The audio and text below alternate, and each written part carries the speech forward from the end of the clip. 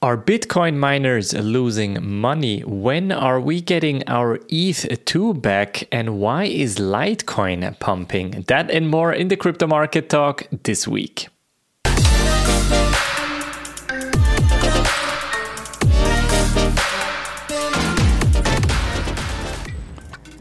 In this week's episode, we'll talk, of course, about Bitcoin and Ethereum, but first we'll start with some interesting news in the market. Then we will talk about Litecoin, a coin that we haven't talked for quite some time. And then at the end, we will, of course, talk about Dogecoin, our favorite meme coin. But before we get started, let's start with some crypto news. Here, very interesting, Alameda Research, the company that is very, very connected to FTX, has their same founder, and some people are even saying that they have been loaning money back and forth between FTX and Alameda Research, has been taking away money, exactly $204 million US, just before the bankruptcy has started. So before Chapter 11 was officially announced, we can see that Alameda Research has taken out around $204 million US here. Then, of course, the FTX hacker who has stolen $49 million US. We also have Jane Street, the former employer of Sam Bankman-Fried, and we have Yuga Labs. They are the creators of the Bored Ape Yacht Club NFT collection. So interesting question is, of course, whether Alameda kind of knew that the Chapter 11 bankruptcy process will be started, and that is why they have taken out so much money. It's also interesting to see that they have taken around 57% worth of stablecoins. So Tether, USD coin, Binance USD, True USD were the majority, but there were also some wrapped Bitcoin. And we have some stories about wrapped Bitcoin as well. So we'll talk about that in just a few seconds. Now, of course, FTX crisis has caused some crypto exchanges to kind of reevaluate the fractional reserve system. Now, some of them have called for so-called proof of reserves. So essentially showing how many customer deposits they actually are currently holding in cold wallets, how many of them are in hot wallets, etc. Now, Binance has announced that they will release a proof of reserve system. So they showed the proof of reserve system, but the Kraken CEO is actually saying, guys, this is not it. We want to see not just proof of reserves, but also the liabilities, because proof of reserves without liabilities is actually not worth a whole lot. Now, it will be interesting to see whether the industry will move to a more transparent kind of perspective with proof of reserves, and then, of course, how much of the liabilities will be shown. Let's continue with another very interesting news story. Vladimir Putin, the Russian president, has been calling for a blockchain-based international payment system. He has had a talk at the International AI Journey conference in Moscow, organized by the Sberbank, so the largest Russian bank. And he has been saying the technology of digital currencies and blockchains can be used to create a new system of international settlements that will be much more convenient, absolutely safe for its users. And this is in my opinion, also most interesting part, most importantly, will not depend on banks or interference by third countries. I'm confident that something like this will certainly be created and will develop because nobody likes the dictate of monopolists, which is harming all parties, including the monopolists themselves. Of course, he's referring to the SWIFT system, where Russia right now is sanctioned and, of course, excluded from the system. And we all know SWIFT is old, it's slow, and it's very expensive. And at the same time, of course, for Russia's perspective, it can also be used as a sanctioning tool. Now, Vladimir Putin is saying that something like a blockchain-based system could be an interesting alternative there. And we have to remember, by 2024, Russia will actually announce their CBDC and release it. So we will probably see a blockchain-based CBDC coming out of Russia pretty soon. Now, whether this will be a decentralized system or a centralized or closed blockchain, that remains to be seen. Another interesting news story, I've mentioned it. Wrapped BTC. So wrapped BTC is essentially a Bitcoin that you can use on the Ethereum blockchain. So you take a Bitcoin and then you produce it on the Ethereum blockchain and create a so-called WBTC, so a so-called wrapped BTC. That can then be used to, of course, take a loan out of it and use it in DeFi or in NFTs, etc. So the interesting part with this is, of course, with every wrapped BTC created, one BTC has to be kind of locked in their reserves. So essentially, one BTC should be equal to one wrapped BTC. Now, on the weekend, something interesting happened. Wrapped BTC has actually lost its peg, falling as low as 98 or 0.98 compared to the normal Bitcoin price. Here, even 0.97 compared to the Bitcoin price. And now the interesting part is one, why? And two, what will happen? Because one, I can tell you, it is because the biggest issuer or creator of wrapped Bitcoin is actually Alameda Research. They have created around 100,000 wrapped Bitcoin, as well as some others that we already talked about. For example, Three Arrows Capital has created or has still in their books 12,450 wrapped Bitcoin tokens. So that essentially means in the case of bankruptcy, what will happen to those wrapped BTC? Will they be sold off? Will they be OTC sold off or market sold off? This is a very big question, especially since we still don't know what exactly will happen with Alameda Research. And that, of course, has then caused the industry to speculate also on wrapped ETH, so WETH, but of course there nothing similar is the issue. Now, one other kind of big question is, are the miners, the Bitcoin miners, currently losing money? Now the question is why. I can show you why. We have here a very interesting graphic. The miners' revenue have actually reached the lowest point that we've seen since 2nd of November in 2020. So we can see here the stat has been going up, of course, together with the hash rate, with the difficulty rate, and with the bull market. But since we've had this correction, the miners' revenue has come down.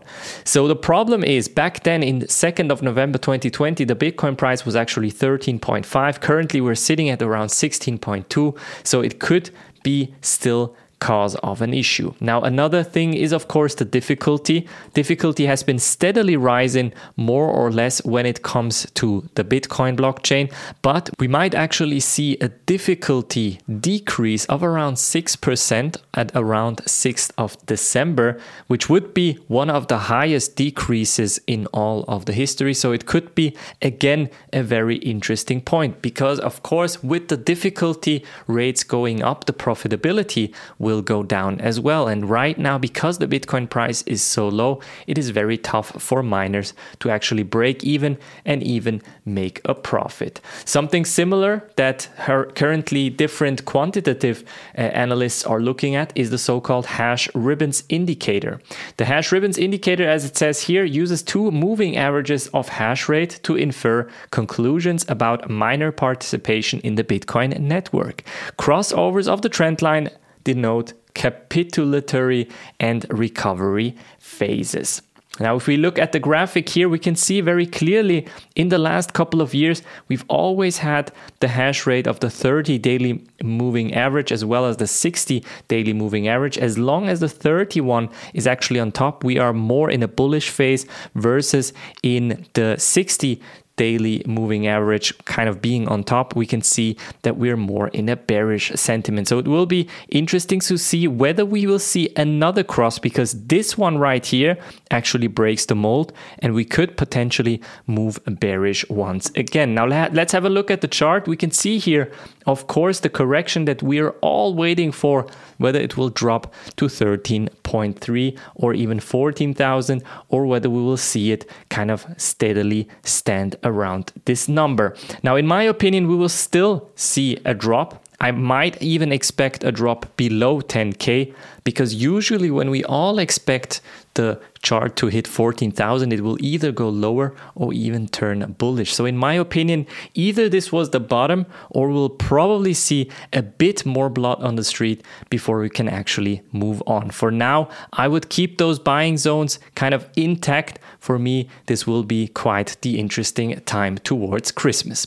Now, moving on to Ethereum, an interesting change has happened this week as well with the company Consensus. Now, Consensus is the company that creates one of the most famous Ethereum wallets called MetaMask.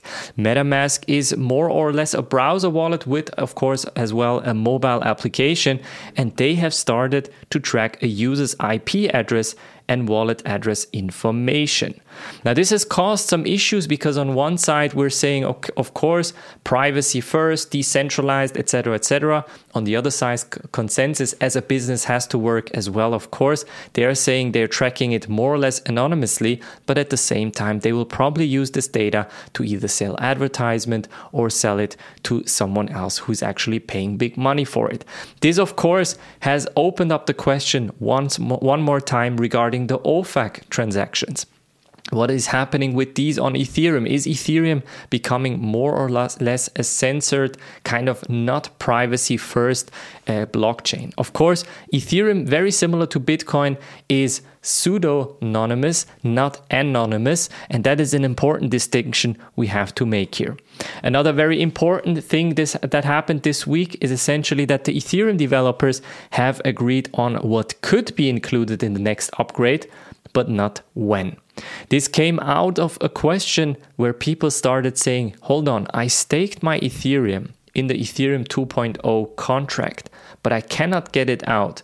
And now the price is dropping. So when will I receive my Ethereum?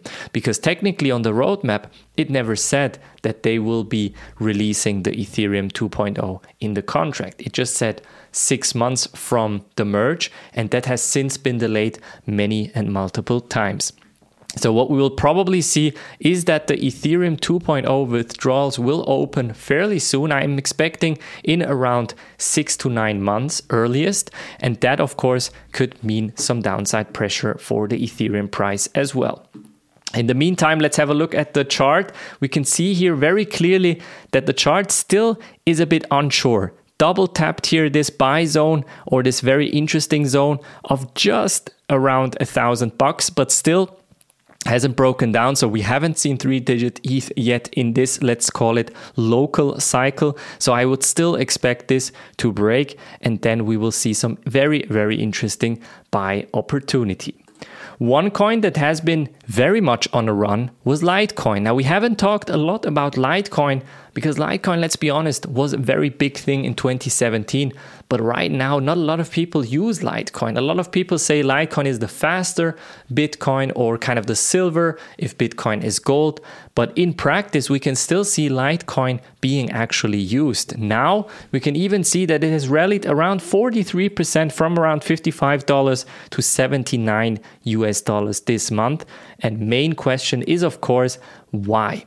Now, we can see here the first halving and the second halving. Because Litecoin has a different halving cycle than Bitcoin, it essentially is currently in the halving cycle run. So we can see here that after kind of this change of, let's call it more bearish movement, we can see just before the first halving, we will see some upside movement. Happened, and with the second halving very similar. So we have seen kind of some bearish movement, and then just before the second halving we've seen some run up. And right now we're exactly at this stage once again where we can see here that we will see the halving happening around July or early August in 2023. So very possible that we will see kind of a run up towards this even higher prices than we've previously have seen.